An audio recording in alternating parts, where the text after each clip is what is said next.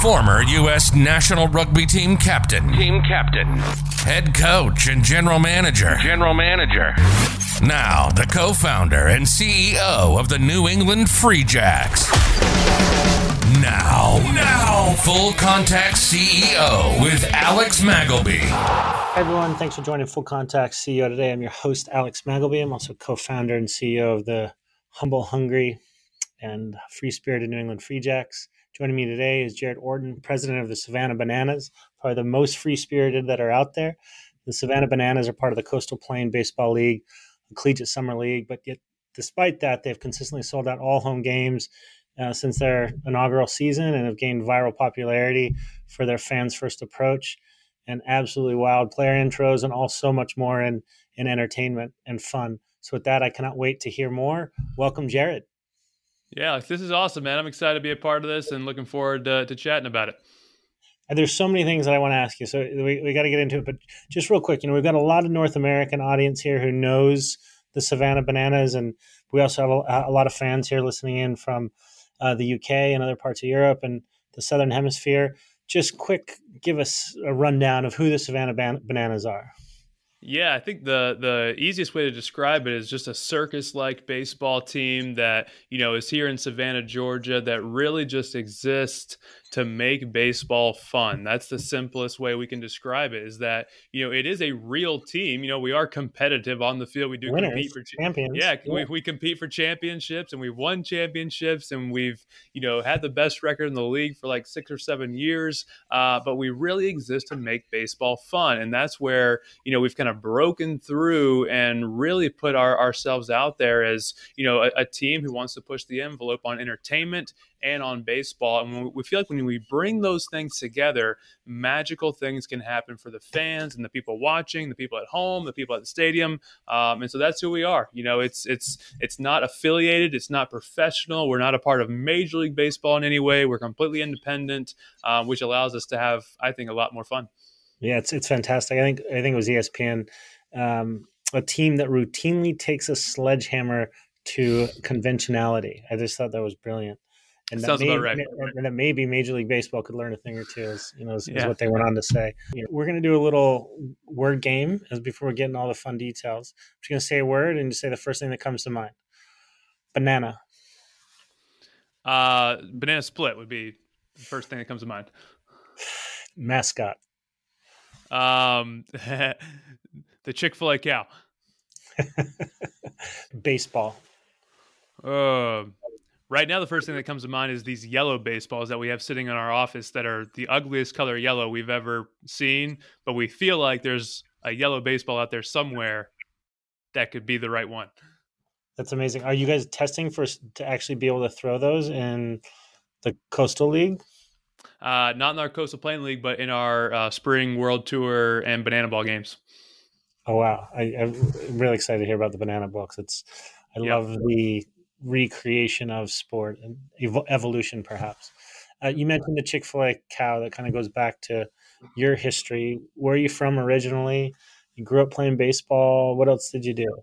Where'd you grow up? So originally from North Carolina, and loved sports. Loved all sports: football, baseball, soccer. Even toyed around with some hockey. Not playing hockey, but in college we'd go to hockey games, and so loved the idea of playing sports and loved the idea of going to sporting events. And in North Carolina where we were at, it's actually Braves country in North Carolina. I mean, because, the Braves really just have the Southeast and all the regional TV networks. So always grew up watching the Braves, always grew up playing baseball, went to Belmont Abbey College. But on the business side of things, I learned so much during my, primary years of development by working at Chick-fil-A, and just the principles of being, customer first and being obsessed with the customers, and being obsessed with the experience, and, going the extra mile for people, and, not sacrificing quality just for the sake of earning an extra dollar.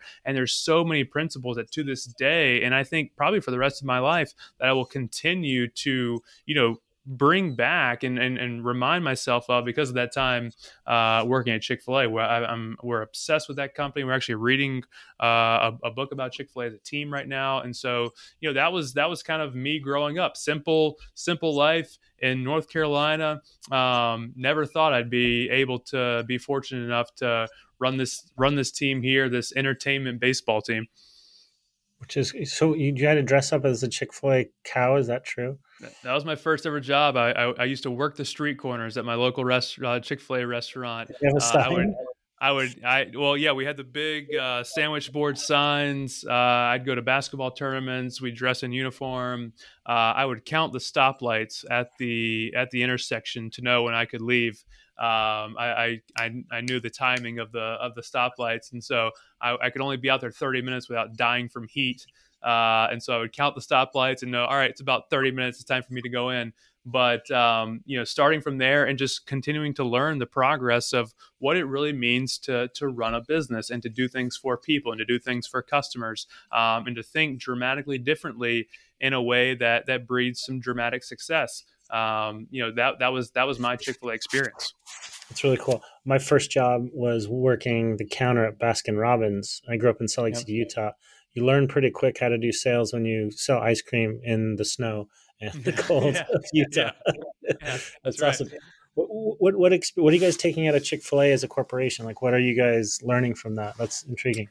Yeah. So, right now it's the idea of growth is something that we're really wrestling with right now. How fast do we go, and how fast is the demand for growth, and then how fast are we able to grow? And Chick-fil-A has long been a privately held, family-owned business. We feel like we want to be the same thing, in the future of our business.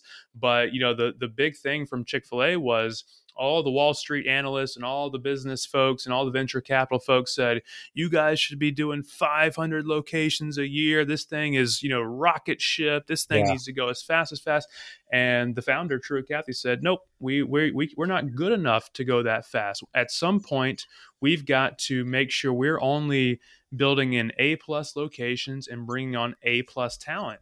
And I think about our team here, we probably could add on more teams, and we probably could go to more cities and do more franchises. But would that sacrifice the quality of the product that we so firmly believe in? Or would we start watering it down just for the sake of growth? And it takes time. There's this joke that I've heard over and over that most overnight successes take about 50 years. And we see these glitzy, glamorous things, and people pretend to be successful, and they have all these big offices, and they've got these fancy sales models, and it's like, yeah, but do you have any customers? Do you have any people that believe in this thing? Do you have any people buying this thing? And it's all about grow. And at some point, you just can't do it. And there's actually an example about, unfortunately, Boston Market. I don't know if you remember Boston Market back in the day. They used to be Boston Chicken. And actually during the 90s, Chick-fil-A thought this is our biggest competitor. Boston Chicken, they're going to turn into Boston Market, and they're going to put us out of business. They really felt like this was a big mega franchise coming to the marketplace. They got venture capital. I think they ended up going public. In 1991, they had a handful of stores. 92, they went to like 200 stores. By like 96 or 97, they had thousands of stores. In 1998, they were bankrupt. That's crazy. And it was all focused on growth and not focused on the customer. And that's why we renamed our company. Well, Jesse and Emily renamed our company, years ago, Fans First Entertainment. Because without the fans, we are nothing. That's 1,000% without an audience. Going back to kind of the idea of scalability. So a lot of your guys' successes right now is because you're hands-on, Jesse's hands-on. You guys still have to develop others who could then take that to the other locations. Or that's right. What you guys have as well is a great brand. The question is then how do you monetize that brand over time? And right now, you're playing in a collegiate ball summer league that's similar to, we're familiar here, the Cape Cod League. good quality collegiate players come through. Some of them actually make it to the majors in time, but you're limited by the size of your ballpark, by the number of games you can play in a summer. What are your thoughts on, okay, where are you going to take the brand? You talk a bit about Banana Ball. Tell us about that. Right. It's something we've certainly been wrestling with for really the past probably 2 years, 3 years. When we came to Savannah, we had this idea that we're going to bring entertainment back to this ballpark. Like, we're going to bring what should be the featured product back to this place. Yes, there's a great baseball product, but we're going to bring high quality, fun, out of the box, ridiculous entertainment. And so in that same realm, we said we're going to focus on selling this place out. In our first year, we thought, you know what, if we could sell out 5 games, that'd be amazing. We ended up selling out 17. Now, it took a while to get there. We sold out 17 games in that first year. And then beyond that, after year 2, we've sold out every single game of the ballpark. And so by and large, we feel like, you know what, we've pretty much done what we set out to do. And so as we got to this really pivot point of year 5, we realized that we had to cast a new vision for the business. We had to cast a new destination, really. Like, where are we going next? What's your plan? That's right. And so you could sit back and we could keep doing the same old every single year, sell the games out, good entertainment, be done with it. But that will not be inspiring to fans long term. That will not be inspiring to our stakeholders, the people that are a part of this business. So like our employees, our team members, like, that's not inspiring to them. It's not inspiring to our fans. It's not inspiring to our vendors. It's not inspiring to our city. And it's certainly not inspiring to us. And so why would we do that? And so we really got together as a leadership group and said, okay, what is going to make this thing go in the next 3, 4, 5 years? And we used some frameworks from some different books and things like that.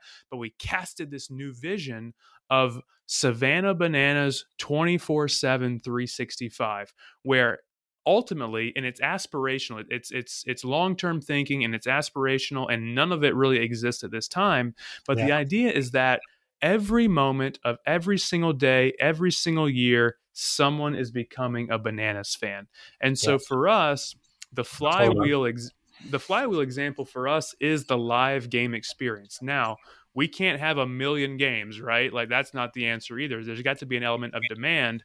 But at some point, we realize we've got to take this game to more and more and more people. And so, we realized that Savannah is an interesting place. We've got our summer series. And so can we do some one-off games in the fall and spring?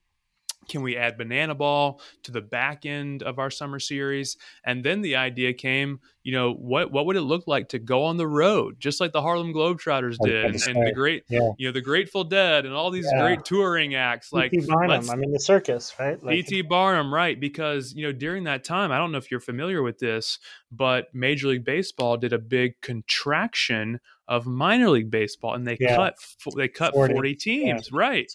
So we were like, in part of that, we're like, oh my gosh, there are cities just like Savannah was 6 years ago where baseball left. And you got a bunch in New England, because the New York Penn League, that's gone. That single A late start, which is the next level. Like, a lot of your players would go. That's right. So we went to Mobile, Alabama last year and played in front of 7,000 people over 2 nights. We've added Banana Ball games to the back end of our summer series. And so we're being smart, hopefully, in the growth, where it's not like we're going to add 1 million games. But, our hope is, and we wrote this in our vision, that by 2025, we want to be playing in front of 200,000 people. In a calendar year. What would it take, and what would it look like to play in front of 200,000 people? Because we know if we do that, then the content becomes year round. We're pushing out more content. The merchandise becomes something that's in front of more people. Like, it just creates this amazing flywheel effect. And so we're growing that way on some more games and more cities and taking it to more places. And at some point, we're going to keep investing in Grayson Stadium, what we're calling kind of Banana Land, to hopefully take care of more people on a year-round basis as well. I love that. And, that's similar how we've looked at our business model is we can entertain you for 2 hours, 8 times a year, kind of guaranteed, right? And we're going to make that the anchor of the brand and the experience. more importantly than that is, can we provide that same feeling to 30 seconds to 1 minute every day? And how best do we do that? And really working on that. And credit to the Bananas. I mean, you guys are almost at 1 million on TikTok. Is that still the highest in baseball? It should be. I haven't checked after the World Series. I don't know if the Braves or Astros picked up anything, but yeah, it was far and away above any other major league team for a good part of the past year. Yeah, super impressive. So it's really cool. So you've created a brand with an audience that's not just geotagged to Savannah. That's obviously the strength of it. That's the home of it. But now you're seeing that brand in a lot of different areas, which is very cool. And it's similarly to how we look at the Free Jacks, is very hyper local, but also global, and making sure that we take care of our fans. We have 14 countries on the field, and we ship gear every day pretty much to various places around the world, and a lot of those listeners are on today, which is really, really cool. Operationally, really interesting to me is, how are you? So you have amateur, collegiate, and university athletes, right?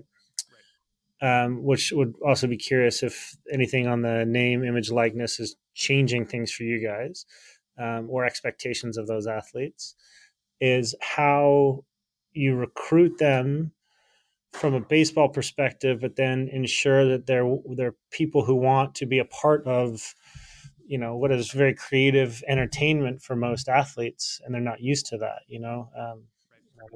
Post games in the bathroom, dances and things like that. So how do you do that? Yeah, so I think it's really the principles in any leadership level, is that it starts at the top. And we've got a great manager in Tyler Gillum, who has been with us now going on 5 seasons. He'll be coming into his 5th season, and also has almost the same assistant coaching staff since day one with him. Yeah. And you just don't see that in our sport at all, especially in minor league baseball, college summer baseball. It's 1 year, move on, 2 years, maybe move on. That longevity with a coaching staff is just unheard of. And you just can't even put to words how important those people are in setting the tone for what it means to be a banana. And that's what Tyler Gillum talks about all the time. I'm recruiting bananas. I'm looking for bananas, guys who are going to be great on the field, but also great with people. And he tells them from the get-go, we're going to be performers. We're going to be people who are for the people, for the fans, for the kids. You're going to sign more autographs than you could ever imagine. You're going to take pictures more times than you could ever imagine. You're going to dance. You're going to be in kilts. You're going to be on videos. And if that doesn't work for you, doesn't make you a bad person, doesn't make you a bad baseball player, but it just won't work for you this summer. And what we've seen has been so fascinating. We've seen guys come in who have been shy or maybe introverted, not really wanting to be a part of the whole shebang. And what we've seen is they actually will buy in. They'll try it once. They'll realize how freeing it is, just how freeing it is to take the weight of the seriousness off their shoulders and have fun playing baseball again. And we see it in the results. The guys play better. Their statistics are better from when they were at their universities. Guys are getting drafted. Guys are getting signed. Guys are getting looks all the time. We've won 2 championships in 6 years. We've won all these games. The proof is there that when these guys come in and buy in to have fun and not just make it about themselves and their statistics and their development, when they make it about the team and make it about the fans, amazing things can happen. On the name, image, and likeness side, I've been waiting for this day for like ever, because I felt like we've got the opportunity to give these guys, they're doing so much. Like, they're dancing, they're playing well, they're in all these videos. They already have an amazing platform. There's a handful of guys that just by natural association get really popular during the summertime. They become fan favorites. Yeah. And I was like, man, the moment we can sell their jerseys and give them a cut of it is going to be awesome. And so we did this year. We had our name, image, and likeness jersey come out. It literally had their face on the jersey. So everyone had a custom jersey with their face on it. So, image and likeness. It had their name on the back of it. Yeah, that's great. And so we did an auction. So we auctioned off all the game used jerseys. We split all that money up amongst the team. And then for 48 hours, I think, after that, we gave them a chance to sell their own jersey as many times as they wanted to, and we gave them a portion of that, those proceeds. And then the leader, so Ty Jackson was the leader in all of it, and we've kept his jersey on the shelf for the remainder of the off season until next year. That's great, and I love. There's so many nuggets in what you just said. When you're recruiting and you guys are recruiting those athletes, that you're looking for bananas that fit what you're looking for. For us, that's we're looking for people who could put the community first, but can work really hard. So we call it humble, hungry, have fun. And it was great at the end of this year. That was our first real season in Major League Rugby. A lot of those players who had played in World Cups and Super Rugby at the top level of the game, which we're getting to. We're just not quite there yet. This is the best experience in rugby I've ever had. This reminded me why I started playing the game, and that's awesome to hear. That's so awesome to hear. Yeah, that's it. But you use the word bananas, and a lot of what you guys have done is create a language. There seems to be some tribalism in how your fans, there's some rituals. What what are some of the rituals that you guys have that keep every kind of moving forward to the vision, but along the lines and the frameworks of the brand? What are some of those rituals? Yeah, I think what we've realized is that people, especially when it comes to sports, they're looking for that community. They're looking for that group of people to align with. And it's so wonderful in sport because you get to break down so many barriers. You break down most social economic barriers in sports. And you look around our stadium and it's everyone from across the map, the world, location and socioeconomic status and gender and race. Like it's a mixture of everyone. And that's the beauty of sports, is that, we could disagree on everything across the line, but when we come to a bananas game, we're singing, we're dancing, we're high-fiving each other, we're cheering together. And that was when we launched our vision. It was like, we exist to bring people together.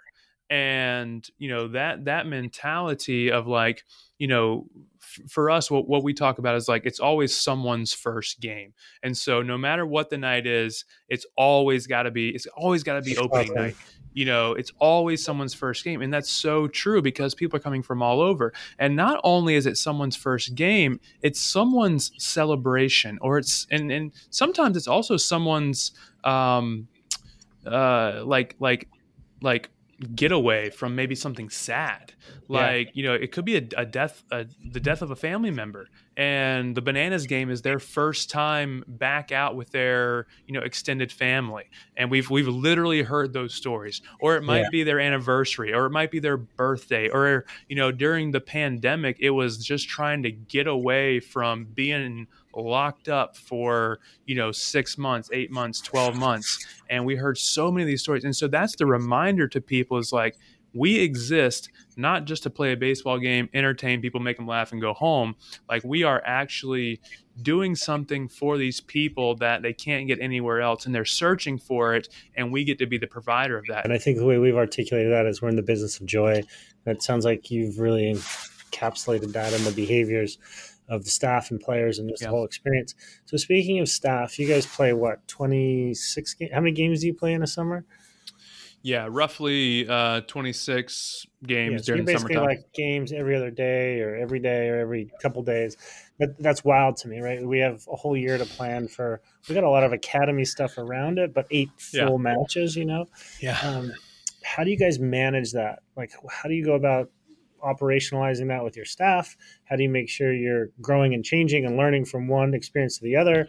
How do you map out that in advance? How do you keep innovating? I mean, there's so many parts of this, that it really is a fascinating question, because the idea of the feedback loop can be so extended, and you lose sight of like, what did we do last year?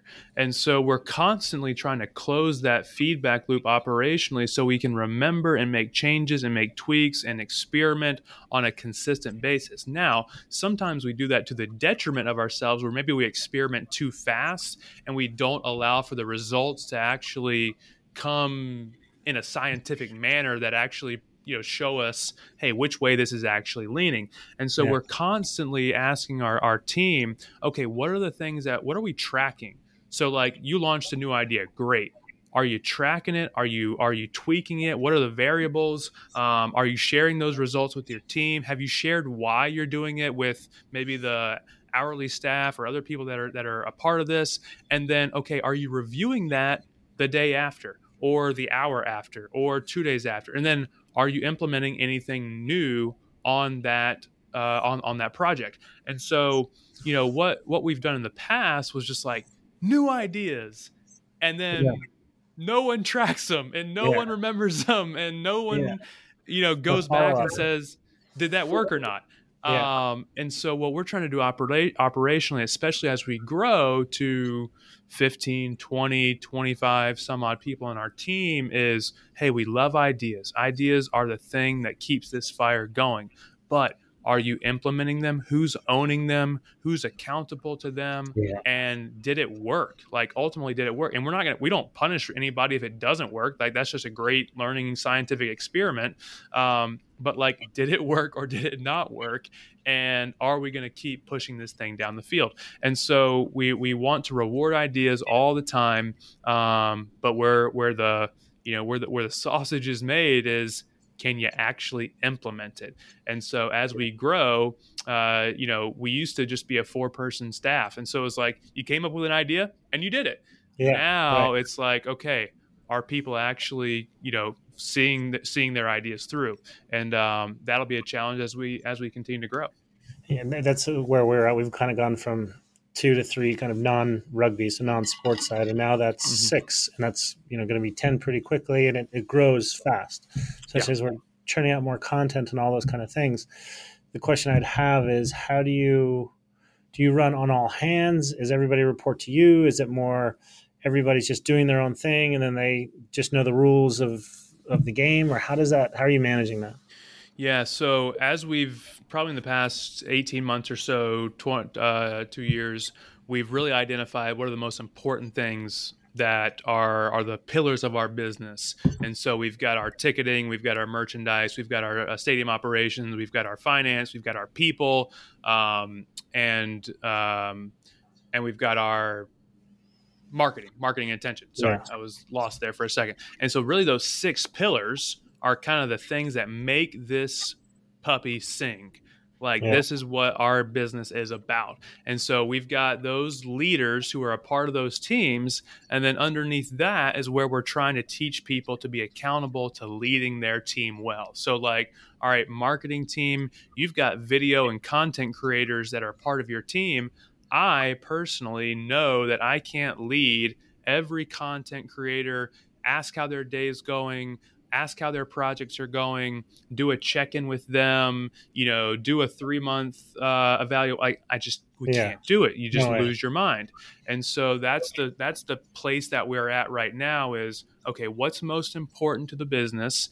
And then how do we equip those people who are, potentially leading those areas to then lead their team well and bring on seasonal talent, bring on interns, bring on full-time people. And then hopefully I am able to lead those 6 or 7 people really, really well, jump into other conversations where needed, but really teach that next wave of people, hey, here's how to lead. And you said that in an interview once, leading people is probably the most important skill. Why is that? It is. No one teaches you it at all, really, unless you're extremely fortunate to maybe work in a highly people-oriented business. I think Chick-fil-A taught me a little bit about it, but you come into it and you just, everyone is like technical skills and, marketable skills and what can you produce, what can you sell, and those are all obviously extremely valuable. But when you get to a point, you've got to lead people because business is extremely easy until people get involved, right?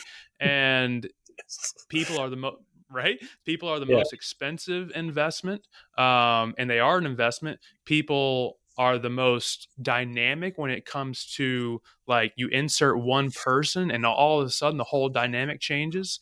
They can be the most when you think about organizational communication, every new person adds infinite lines of potential communication, and so there's complexity that gets involved there. But if you do it right, people can be the most amazing gasoline to the fire part of your team, and that's where we've had to lean in, because leadership of people can completely break down your organization. If you're someone who's just, hey, we're about the money and we're about production and we're about results, hey, those are all great.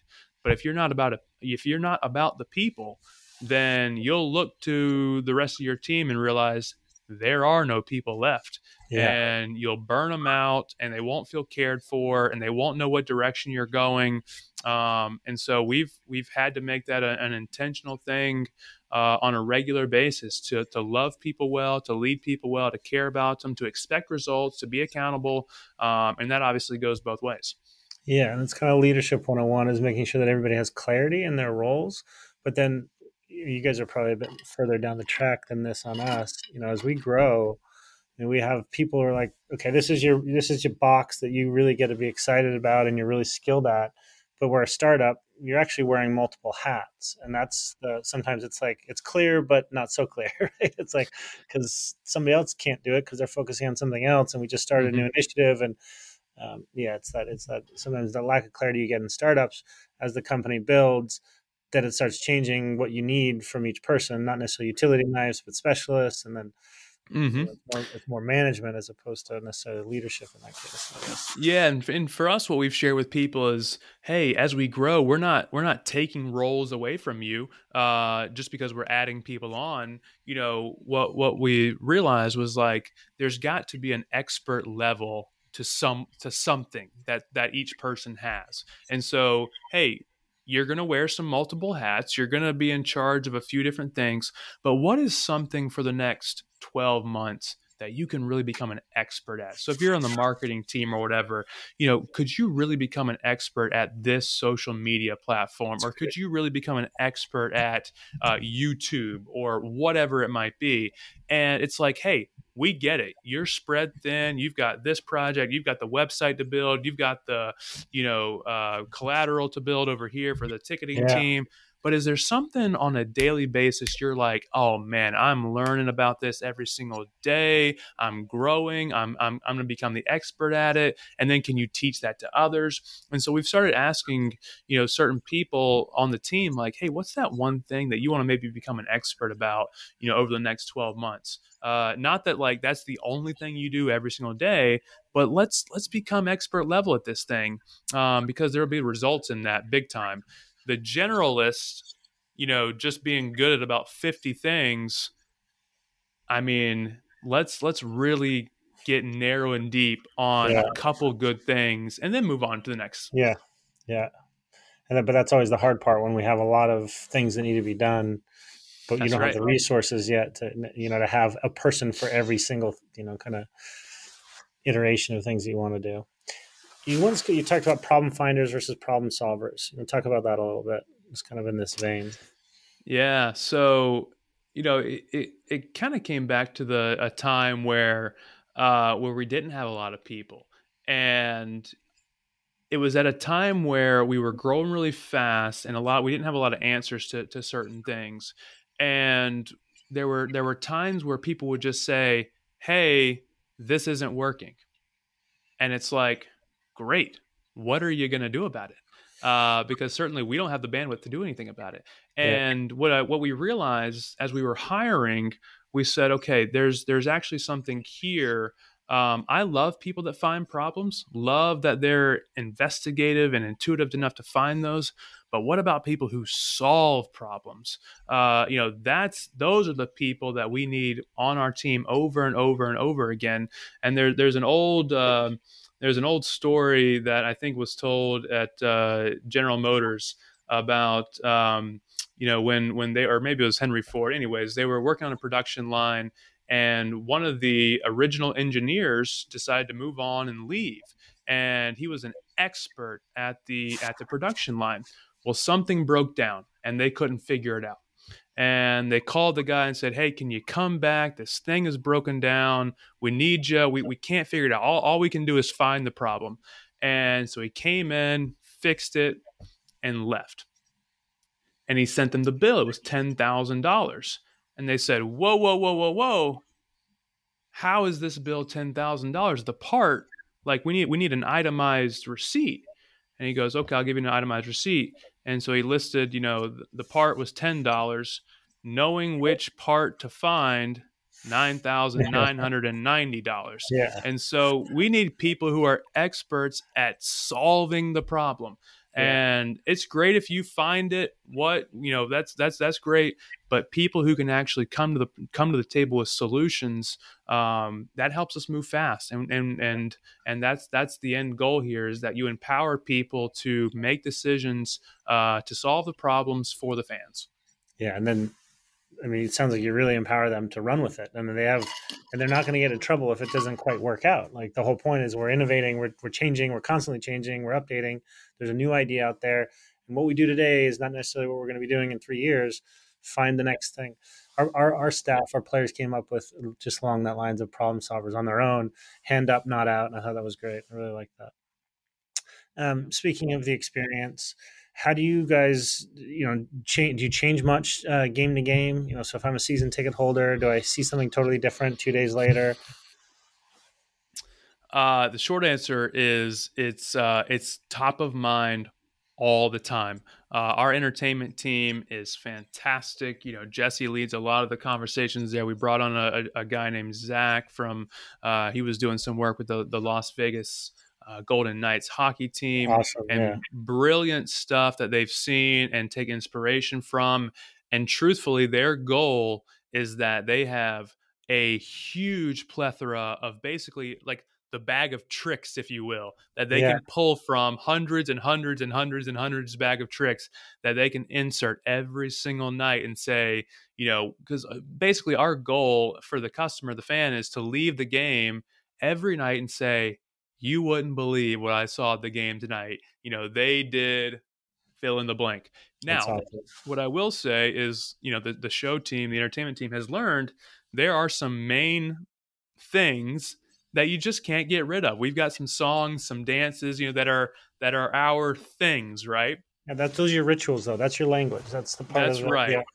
Those are our fast. That's right. Those are our fastballs where you come and it's like, all right, I know at this time they do this dance and they sing this song. And so those are the things that won't change. Now we'll try to iterate them or maybe plus them in a different way that, kind of presents itself in a different fashion.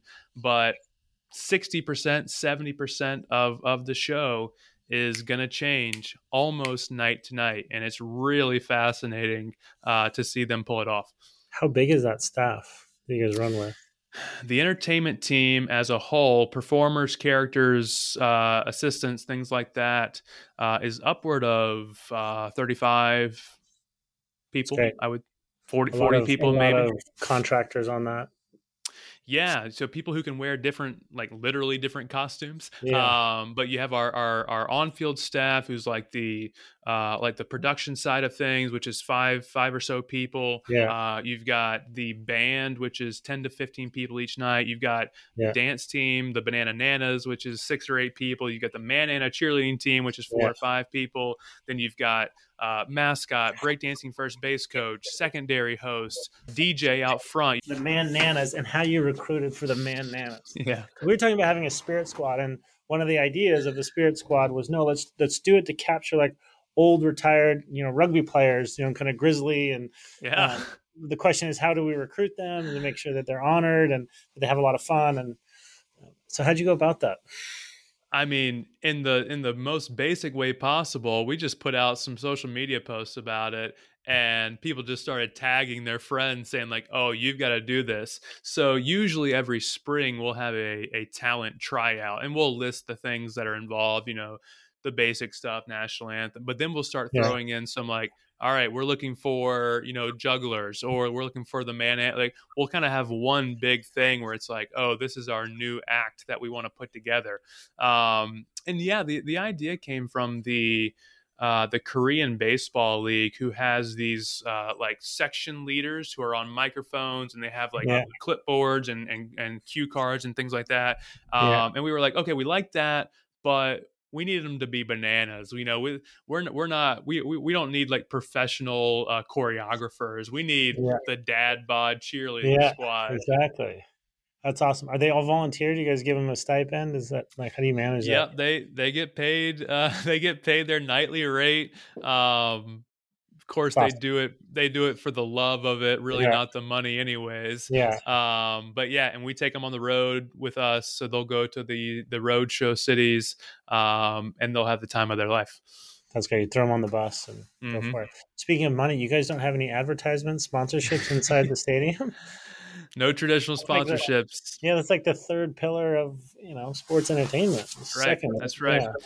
Yeah. It goes back to the principle for us that we're doing it for the fans. And so what we realized was, similar to ticket sales, where you only have a limit, you can really only sell so much of your ballpark and your space before it just becomes a postcard of everyone else's logos and images and words and names. And, I look back at some of our photos now, and it's like, man, that was so ugly. And, for us, it was like, are we going to keep selling out to the people who just, stuff our pockets? Or are we going to sell out to the fans?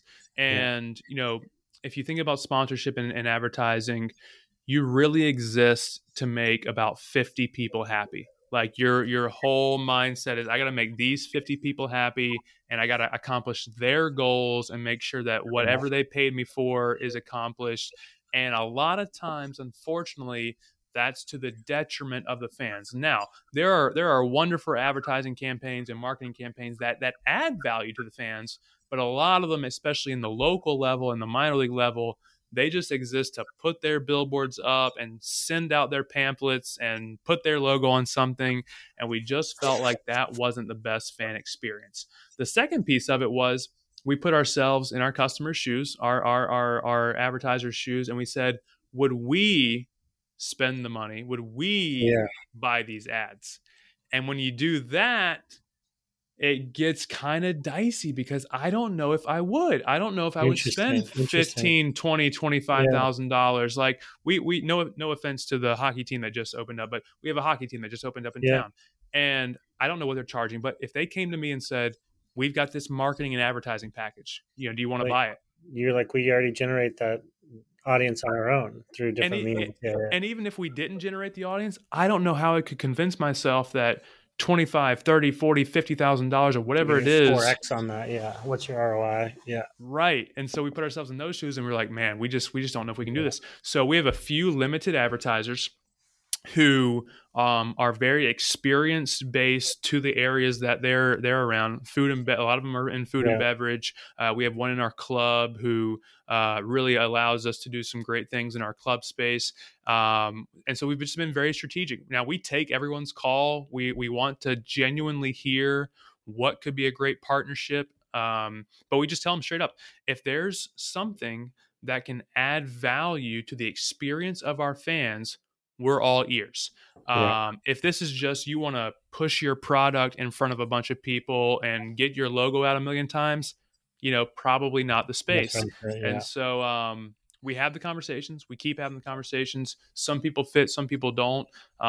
There's some exciting ones that are coming down the pipe potentially for these roadshow tours. So, for example, we did one with the local tourism group in Mobile last year. And so we did this all expense paid trip for any fan in the entire world, whoever wanted to come and watch us in Mobile. Well, that's a fun thing to talk about and film and show off. And, fans are excited. People want to talk about that thing. If it was, the Mobile, Alabama Bananas game presented by Ford or whatever. Who cares? Not a big deal. Yeah. That's why we look at it is if it's products or services that we would really want to use, and that the companies have the same value systems as us, and that just as much as we can leverage up their opportunity so they get a 3 to 4x or 5x return on investment, where people are using their products and they're good products for the environment and just our world. And on the flip side, that they're also bringing us a new audience, and that's a really important piece. And that's how we look at it. And all of those have to be measurable for us to kind of get on that path. I really like how you guys are doing that, that the brand is superior to all that. And we've been able to do great partnerships with this past spring. There's a company called Roosevelt's, RSVLTS, and they were partnering with a media company called John Boy. They do a lot of baseball stuff. Anyways, they came to the table and said, "Hey, we want to partner with you guys on an exclusive, crazy button-down Hawaiian-looking shirt. Can we do this? Promote it?" And they had a massive audience. They had built-in buyers. It was like, that's a no-brainer. You win, the fan wins, we win. Yeah, exactly. And yes, it's product yes. That you would want to have, probably, personally. Heck yeah. Speaking of road shows, so Banana Ball, something you guys invented. What are just some of the kind of little wacky rules around it? It speeds up the game, right? Like it's... Yeah. Well, yeah. So it all came from, how do we speed up the game? How do we make baseball faster, more entertaining? How do we take all the exciting parts of baseball and just compress it and eliminate all the friction points of baseball? And so, there was a few pieces of it as we were thinking about it. And so, like walks and mound visits and bunting and stepping out of the box and stepping off the mound, like all those things that just dramatically slow down the game that really don't need to happen. We said, all right, cut those things out. Let's just once and for all, cut those things out. On the flip side of things, we said, okay, how do we make the game shorter? And I know this sounds so elementary, but it was like, you just have to stop the game. If you want a short game, you just got to stop the game. Baseball's the only sport with no end. Rugby and soccer and basketball. Everything's got an end. Even a movie has an end. Exactly. Baseball literally has no end if you wanted it to be, because the defense controls the time. And so we said, okay, you just got to put an end to it. And so we said 2 hours. 2 hours is the magic time limit. So it's a 2 hour time limit. We did. Great. Yeah. I mean, in most sports and in entertainment, 2 hours is about all people can handle. Yeah. And so we said 2 hour time limit, and then we wanted to eliminate the blowouts. So like in baseball, a lot of times you can go up 15-0 and all of a sudden it's a blowout. No one cares. Everyone goes home, but you got to play. You got to keep playing. And so we said, what if we made it more like a boxing match or like match play in golf, where tennis. Every inning, or like tennis, where every inning counted. You had to win every single inning. And then the first team to win 5 innings would be declared the winner. If you don't get to 5 before the 2 hour time limit, then the game is over. Or if it's tied, so if it's 4-4 or 3-3 or 2-2 or whatever, at the 2 hour time limit, then we go to the showdown. And the showdown was taken from hockey and soccer, where just like penalty kicks, take everyone off the field, pitcher, catcher, hitter, one-on-one. The pitcher either has to strike the guy out, or the hitter has to put the ball in play, round all the bases. The pitcher has to chase the ball down, get it, throw it back in, and get the guy out of the plate. It's chaos. It's absolute chaos. Have you tested it? Oh yes, we've played 8 or 9 games now. Oh, wow. I was a fan one night. So all of our staff goes undercover. We call it undercover. It's not really undercover. It's just go be a fan for a night. So I was a fan night during one of our Banana Ball games. And I got to witness a showdown play where the timing worked out, where the guy was rounding the bases, the pitcher had tracked the ball down, he's throwing it in. You can see it's going to be a play at the plate, and literally the whole place comes to their feet, and you could just feel it. I was like, this is it. This is what people want. And so that's amazing. And of course, the one that gets all the funny laughs is fans can catch a ball for an out. And you go to a baseball game and that's what you want, right? You want to catch a foul ball. Yeah, And exactly. now you can do it and you can contribute to the game.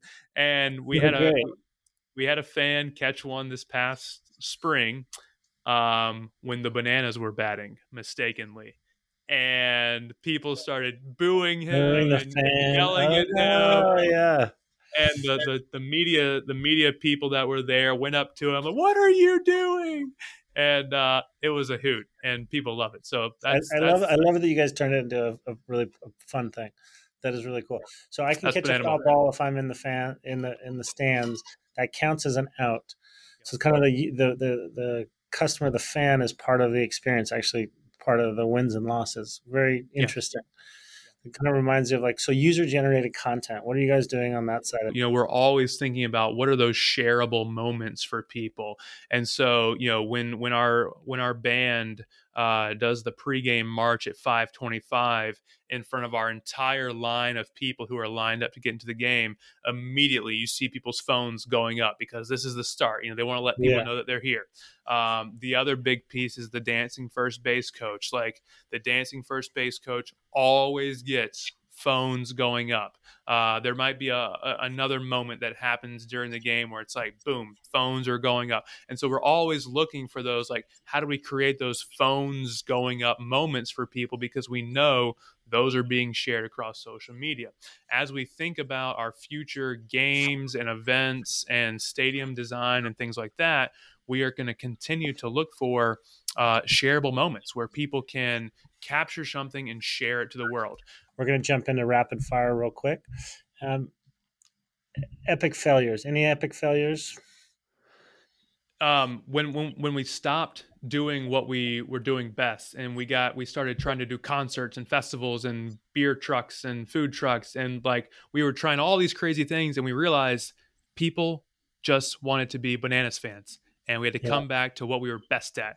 And it was a good thing because we learned a lot from it. But we just tried to do way too much that we weren't good at. And it wasn't what our fans really wanted. You mean bringing in food trucks, or going out and being part of a food truck festival or something? Trying to create all these separate events at the stadium, doing concerts. All right, it's Bananas concert. Bananas, we did a... haunted house, Bananas food truck rodeo, Bananas, just crazy stuff. And everyone asked, when's baseball season? When's baseball season? And it was like, that's what they're here for. That's really good. That's good. That's a good lesson for us for sure. How many people have slipped on a banana peel during your tenure as president? I don't know about banana peel, but we actually bought these banana shaped caution cones. I don't know if you've ever seen them, but they make the slippery when wet signs. They make them as banana peel, so we have them all over the ballpark. Yeah. Okay. Cool. Biggest achievement? Kind of, what would you say are the top, one or two that you'd be like, you know what, that's something I'm real proud of? Yeah, I know it probably sounds cliche, but we get so excited when our people get to achieve the things that they are dreaming about. And it might be a bucket list trip. It might be, I remember when one of our people told us that they were leaving to go pursue their MBA. When people buy houses, when people get married, we're just like, this is so cool. Not that we're the reason for it, but you just feel like, hey, we were kind of a part of that. And that gets us excited. That's awesome. Any books you're reading lately? You were talking about the Chick-fil-A one. Yeah, reading Chick-fil-A right now. Eat more chicken, inspire more people. I've been reading some Amazon stuff. One that I've just been totally blown away by is this this book right here. It's called Upstream. It's by Dan Heath, and the subtitle is The Quest to Solve Problems Before They Happen.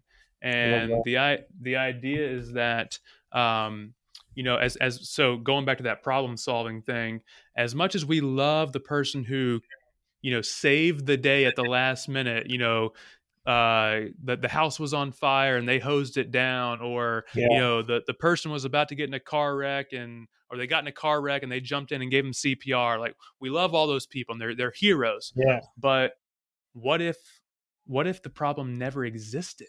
Exactly. What about those people who go so far upstream that they actually prevent the problems from ever happening? And this book, he does government examples, education examples, nonprofit, business. I mean, and because usually you read a book and it's like, okay, we're just going to talk about one sector, one business. This app, and it's okay. Well, how is it applicable to me? This book, he goes all over the place, and it's fascinating. And last question, my favorite is, if you were running the Free Jacks today, what would you be focused on? Oh man, I would come back to the people. Come back to, for us, it's the people that work for us. It's our fans, and then it's ourselves. And so those are kind of those three pillars of people that we think about. How are we making our people our biggest fans? Because I think the people that work for you have got to be big fans. How do you make your fans obviously your biggest fans? And then how are you a big fan of it as well? Because I think so many times we can pour ourselves out over and over and over, and we realize, man, I'm just empty. I'm kind of lost at this. I'm not feeling as motivated, not feeling as excited. So what gets you pumped up every day? And for us, a lot of that is we're reading, we're listening to podcasts, we're sharing the story, we're taking different input from people. It would be, how are we focusing on building more fans? Business doesn't exist without people.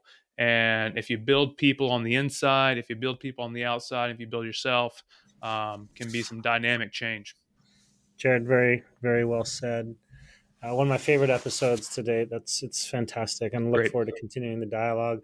Thanks for listening to the latest episode of Full Contact CEO. Don't forget to subscribe and make sure to follow us on Instagram, Twitter, Facebook. Go check out the Savannah Bananas if you haven't already. Epic sports entertainment. They're changing the game. Great to have you, Jared. Thank you so much.